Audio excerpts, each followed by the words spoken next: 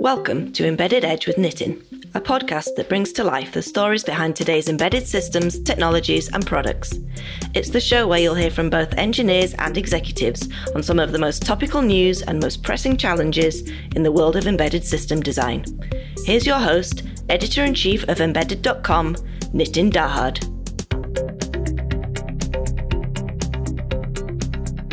Welcome to this edition of Embedded Edge with Nitin, in which I talk to guests about the chip foundry business, boards and modules, and next-generation EDA.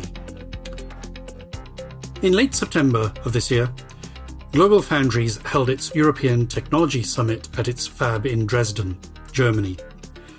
I had the opportunity to attend the summit, talk to key executives, and I even got a tour of the fab. The summit itself was indeed well attended by many of the key players in the European semiconductor industry ecosystem. And the keynotes included CEO Tom Caulfield giving an in-person overview of GF's position as one of only 5 foundries of scale globally, and also some of the megatrends and GF's role in addressing them, plus GF's investment and commitment to Dresden. He was followed by Kurt Sievers, CEO of NXP Semiconductors, who talked about the close partnership between the two companies and some of the things they've been working on. The fab tour, as always when I go inside a fab, was impressive. The last time I was in a fab was at ST Microelectronics Catania site in Italy a few years ago. No matter what we write about chip manufacturing, one has to marvel at the achievements of the modern semiconductor foundry and just how much attention to detail is necessary in almost every aspect to make such small chips happen, from the arrival of wafers to the etching and testing. What's more and more apparent in fabs today is that there are hardly any human operators. Most humans you see in the fab are either the people maintaining the equipment and the machines and robotics, or cleaning. Almost everything is automated, and this is evident as you see the hundreds of carousels whizzing around transporting wafers from one process to another on the overhead tracks. I then sat down with Greg Bartlett, Chief Technology Officer of GF, who told me that the focus for GF is different to that. It is not chasing Moore's law scaling. He talks about the long-term investments that GF is making in all of the technologies and all of the end market applications that don't benefit from Moore's law. GF Labs was launched in response to this to make sure that the breadth of foundry solutions outside of single-digit nanometer technologies have the right solutions, not just through the end of this decade, but for 2030 and beyond. He talks about the long-term focus on materials and technology development for end markets like 6G, heterogeneous integration, silicon photonics, and wide bandgap materials like gallium nitride for RF.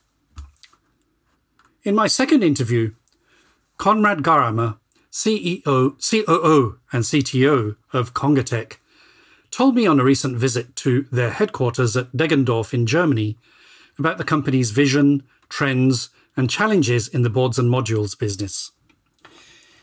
He specifically talks about the higher levels of system integration and the expertise needed to achieve that, especially within the embedded industry, which is implementing more and more AI, vision, and high-performance computing. He underlines why all of this needs engineering expertise, which Congatec has plenty of in this area. Customers are not just buying boards. They're also looking for system integration expertise and helping with aspects of system development such as signal compliance, system qualification, and certification.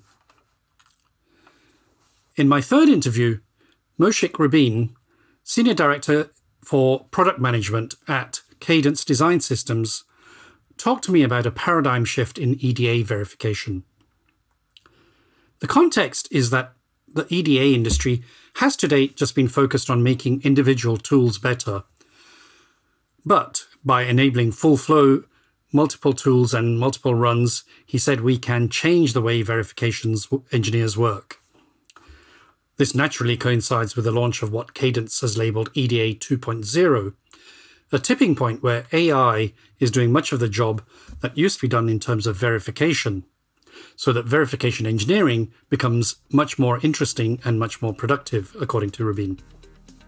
Let's now go over to my first interview with Greg Bartlett of GF.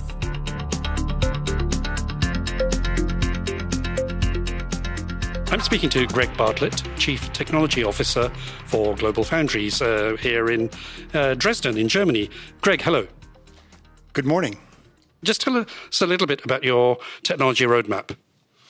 So there's several things we're excited about. One of the big announcements we've made this year is the release of our 45 CLO photonics platform with a large number of customers supporting the release of that technology.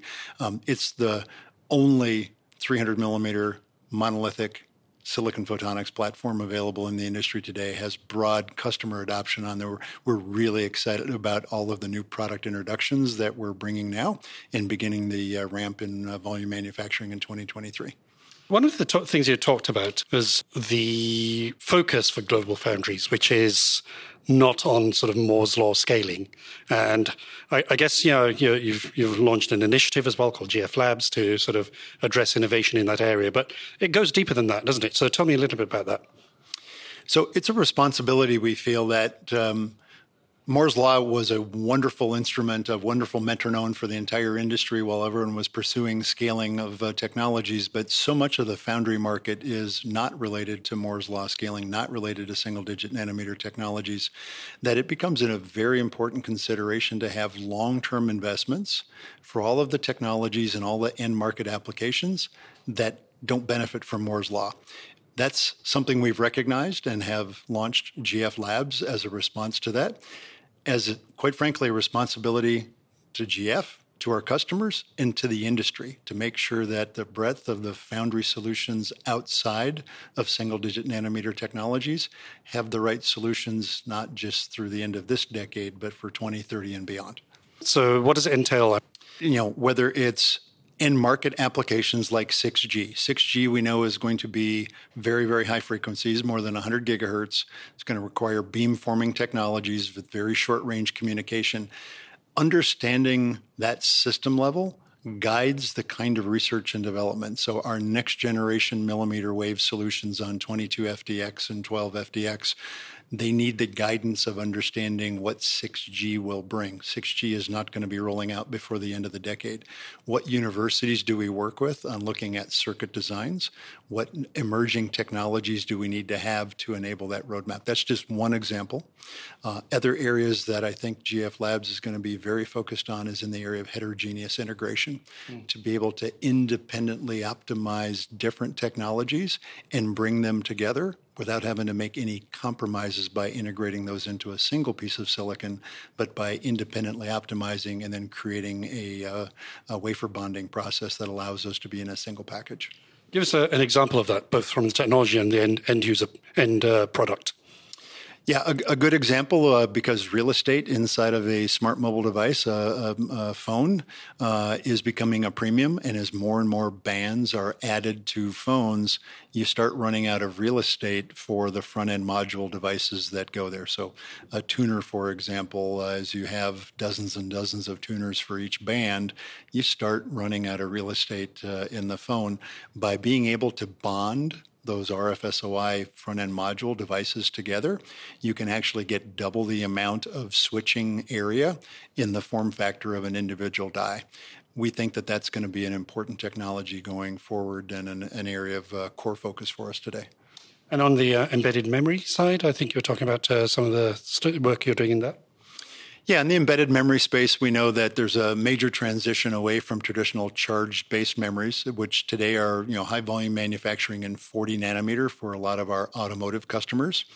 But as the digital density for those automotive customers migrates to more advanced nodes like 22 and 12 nanometer, finding alternative memories that are effective, whether that's resistive RAM or MRAM technology, there's a new mastery of materials that you have to go through. So this is an area where our GF Labs focus of working with equipment suppliers and material suppliers becomes a key enabler. And whether that's cooperations with research institutes like IMEC and Fraunhofer and Leti that we work with here in the European Union, to Singapore and the United States, understanding where ecosystems that can help us develop those technologies that will ultimately end up being a future generation automotive solution. We think that's a really important trend that GlobalFoundries needs to ensure our customers have available when those technology transitions happen.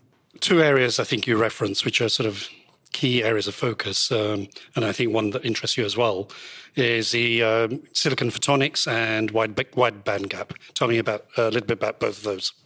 So silicon photonics, we announced at the OFC, the Optical Fiber Communication Conference in San Diego, the release of our qualified technology.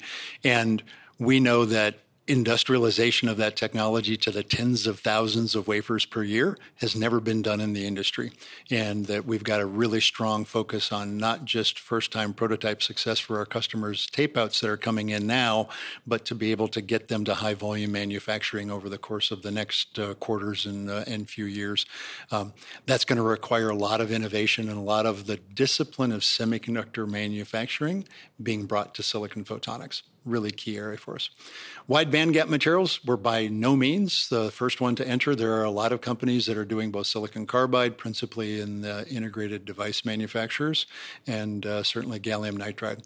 Our focus today is on bringing gallium nitride on silicon to the marketplace in two different application areas. First and foremost for power conversion, where we know that the very high voltage, high current capability of gallium nitride is an important differentiator compared to silicon technologies. So that's a core focus for us.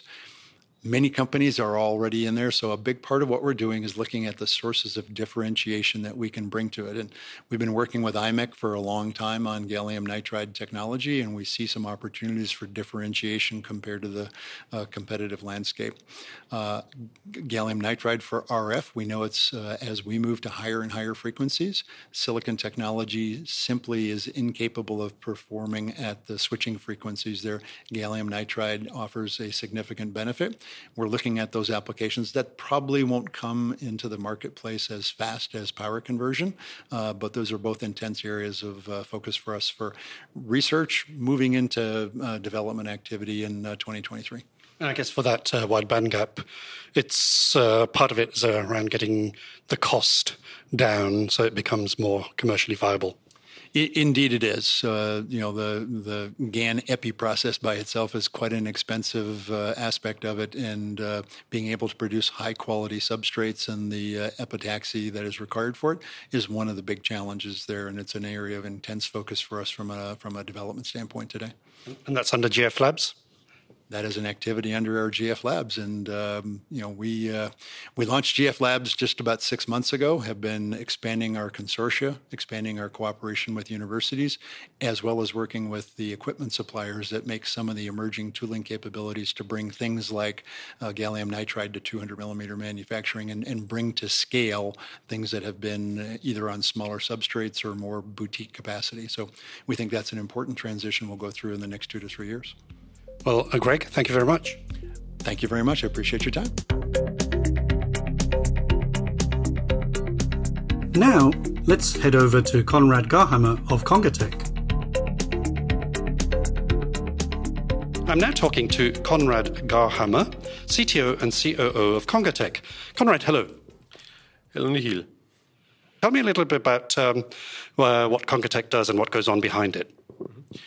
Yeah, in principle, we are one of the leading companies for computer models, business and design. Yeah, so we are taking blue chips from companies like Intel, AMD, and others, and integrated in computer models and doing the integration on these models for our customers. There's a lot more that goes on behind. So normally the boards are complied with some standards from PIC-MG and the ASCII, like COM-Express or COM-HPC, and new standards. And as on the module is the CPU, the memory, and the high-speed interfaces, the design is quite complex. It's high-speed signals. We have a high capabilities in the company of doing this high-speed signal designs, the layouts, the PCB designs, and of course doing the compliance measurements as well for the customers. And that involves a lot of test equipment, test gear, but also a lot of design engineering skills. Yeah, we have a lot of design engineering skills in the companies. I think over 1/3 or nearly half of the companies are engineers of CongoTec. And we have different design centers. We're doing the designs in-house from the hardware perspective, schematics, PCB layout designs, mechanical designs, and of course the signal compliance measurements, qualifications, and EMC measurements in our team. And your business is not just focused on just selling the modules. You actually do a lot of designing services and support for your customers, because a lot of them do actually need a lot of support. Is that right? Yes, customers do need some support because the high-speed signal design is more complex and getting more complex in the future. We are doing some schematics reviews, design-in support, design-in measurements. We are helping them in doing their reviews, their qualifications, and this is one of the major support tasks from our side. And what are the trends you're seeing in industry, and what are the challenges your customers are facing? So the major technical trends, of course, is vision, artificial intelligence, real-time computing, real-time communication, high-performance computing at the edge, and of course, security, safety. And we are helping our customers in doing their system design, in integrating the technology of the chip in their system, in doing the final qualification and bringing it in a very fast time on the market. And what are the sort of challenges your customers are facing on that? Mm-hmm. Mainly it's the signal compliance and the right way of doing the design to keep the compliance done and to qualify the system for the different markets and certifications. Yeah. Chips you support, I think it's everything from x86 to ARM to what else? So it's everything from x86 to ARM. We are thinking about, of course, doing some designs for RISC-Vs. We are in the first contact with SiFive and other companies are doing this to bring us on the next level. We can, of course, doing some designs on the FPGA side, but at the moment it's more x86 ARM, and we are now focusing on going to RISC-V as well. Depends on chip availability, I guess. Yes, you're right. This is a major concern at the moment, a major blocking point to have the chips available, to integrate it on the modules, to make the first product design and bring it out. Okay. And what's your vision from a technology point of view for CongoTec over the next few years? On the next few years, we would like to focus and concentrate more on a high integration level for our customers, to give them more on the next levels. We will focus more on the software support, firmware support, up to operating system level, as we also have the real-time systems hypervisor in our portfolio. This is something we would like to evaluate more and to use more for the customers, to have this more performance on the workload consolidation side and to enable the customer to focus on his application, on his use case and his core competence. And it's not just the big companies, because I think all the startups as well, and they're looking for somebody who can give them that electronics expertise, which they don't have. Yeah, you're right. So we have not only the big companies in our portfolio, in our customer side, we have a lot of startups. They don't have the experience on the electronic design side. They know about their focus, about their core competence, about how to handle data normally. And we are supporting them on the system design side, on the system integration side, so that they can be successful on the market with their solution. And yeah, there are many module suppliers out there. What do you think puts CongoTec in front of them or distinguishes them? Yeah. At the end, CongoTec was focusing very long time on the module concept, on the computer models, and we have a lot of experience on this. We have a lot of colleagues who have worked in this area for a long period in time. As they have seen a lot of different technologies, and we are supporting the customer in a very broad aspect, from the schematics review until the final qualification certification. So we have engineers and support engineers dislocated and distributed on the globe. So we have a local access to the customer. The customer can ask us directly the questions. We are supporting them on site in doing the integration, the testing. We have the equipment in-house, and we can give him advice and support in all aspects of the design. Konrad, thank you very much. You're welcome.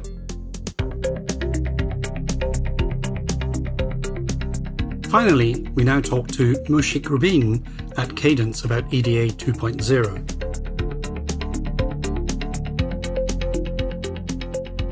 I'm with Moushik Rubin, who's a Senior Product Marketing Director for System Verification at Cadence. Hello, Moushik. Hi, great to be here.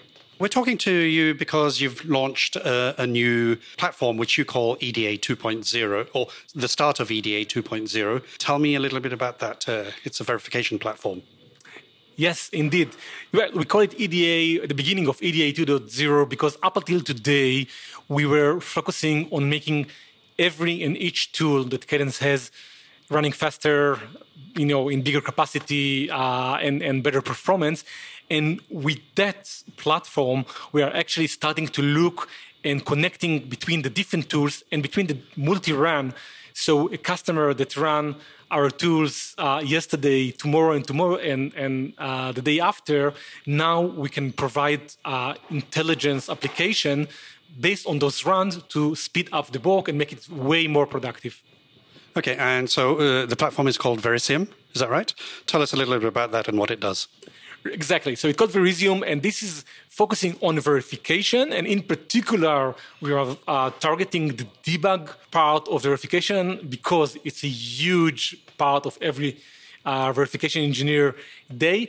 And we actually launched a series of different apps that help to speed up the debug process dramatically. From the very beginning of looking at your regression failures and bucket them and telling you which failure you want to tackle first, through comparing, how your design that yesterday was working and today failing, what are the main differences and which one are the most disruptive ones, all the way to giving you the specific signals and the specific time that probably are the root cause of the bug. What are the benefits? Right. We have several customers that actually provide us public quotes, and then we're working them for a while on these applications. And the bottom line, they are telling us that they are seeing 10x productivities. And the reason is that, up until today, everything was done manual by them, right? So when there was a failure, the first had to sit together and, bucket those failures, understand which one they want to tackle first.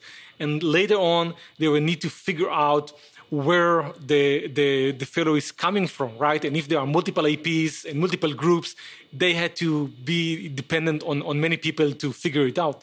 And then, they need to understand what is the root cause, where is the change in their design that created the bug.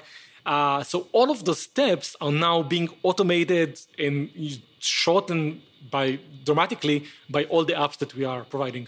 So now this sits on top of your existing platforms and basically tries to capture all the data from all these different tools that you already have. And then you're basically applying machine learning to then figure out what's going on and do what these engineers were doing manually before. Is that right? Exactly. So our engines are collecting and injecting tons of data, right? Every simulation is run, the design information, the logs, the waveform, all of that is being captured. And up until today, this data was not utilized, was not used, was not leveraged. And we kept it in the engineer brain and experience to figure out what to do with it. Now, all this data is being captured and kept in JEDI, which is our cross-platform database across all Cadence engines. Now that we have the data, we can mine it and provide those AI applications. You said JEDI. That sounds almost Star Wars, but what does JEDI stand for? It's the Joint Enterprise Data Platform that, again, it serves not just the verification engines, but all Cadence engines to drive data into a single place, and then we can leverage it to do smart things and useful application on top. Talking of smart, I think it's basically going to overcome big challenge that we have in the industry already, which is the lack of interest in verification or lack of engineers in doing verification. Is that right? Definitely. Although verification is the most critical part of every chip design, and we know how complex and how much smart and experienced the engineers need to be, it is being perceived as kind of sometimes an inferior, job. And big part of it is the tedious, repetitive work that needs to be done is for debugging and many other tasks. Now, with those applications, actually, a lot of that is being taken care of automatically by Verisium and the AI apps, and we are leaving only kind of the more interesting, more advanced stuff for the verification engineers. So it's going to help in making the whole industry and the whole kind of verification engineering work much more interesting and attractive. And this becomes really useful in the 10x you're getting. It's really when you're doing large SoCs. And with everybody designing bigger and bigger chips, I think that's where it becomes relevant. Is that right? You got it right. Yeah, the more IPs that you have on your SoC, the more complex it gets, the more changes that you apply along the project, the more value that you would see from those AI apps, because that's the point. You are gaining two main things. One, you are shortening the time dramatically because, again, you can identify the bug or the root cause automatically. And two, you are reducing dependency on the knowledge of different people, right? So if today you got to pick up the phone and call the guy that knows a specific IP in order to debug it, with the new application, you'll automatically be able to detect where the bug is coming from and what is likely driving it. So the dependency is going down on the people and the time is shrinking. So yeah, the more complex the design is, the better value we'll get. What does this point to in the industry? I think you're talking a little bit about paradigm shift. That's a sort of big statement. Tell me what that means. It is, and I stand behind it. So I think up until today, EDA in general, not just Cadence, we were focusing on making our tools individually better. And it was crucial, and it's going to be still very crucial, right? Because we need to be able to simulate billions of transistors. We need to provide synthesis for, huge designs and do packaging. All of those requirements keep going to grow. But now, instead of just making the tools better by themselves, we're actually looking at the full flow on multiple tools and on multiple runs. And this is the paradigm shift, right? We are not anymore just improving the individual tool, individual run. We're actually linking together what you did yesterday, what you did the day before, and what you're going to do tomorrow, and what else you are doing with the other tools to make much stronger offering and provide much more productive applications on top of the individual engines. And so what you're implying is it changes the way verification engineers will work. Definitely. I think that, moving forward, people will look behind and look at this Verisium launch as the tipping point of up until today, there was one paradigm and how verification engineers were working. And from now on, it's going to be a different game where, again, the AI applications are doing much of the job that used to be done.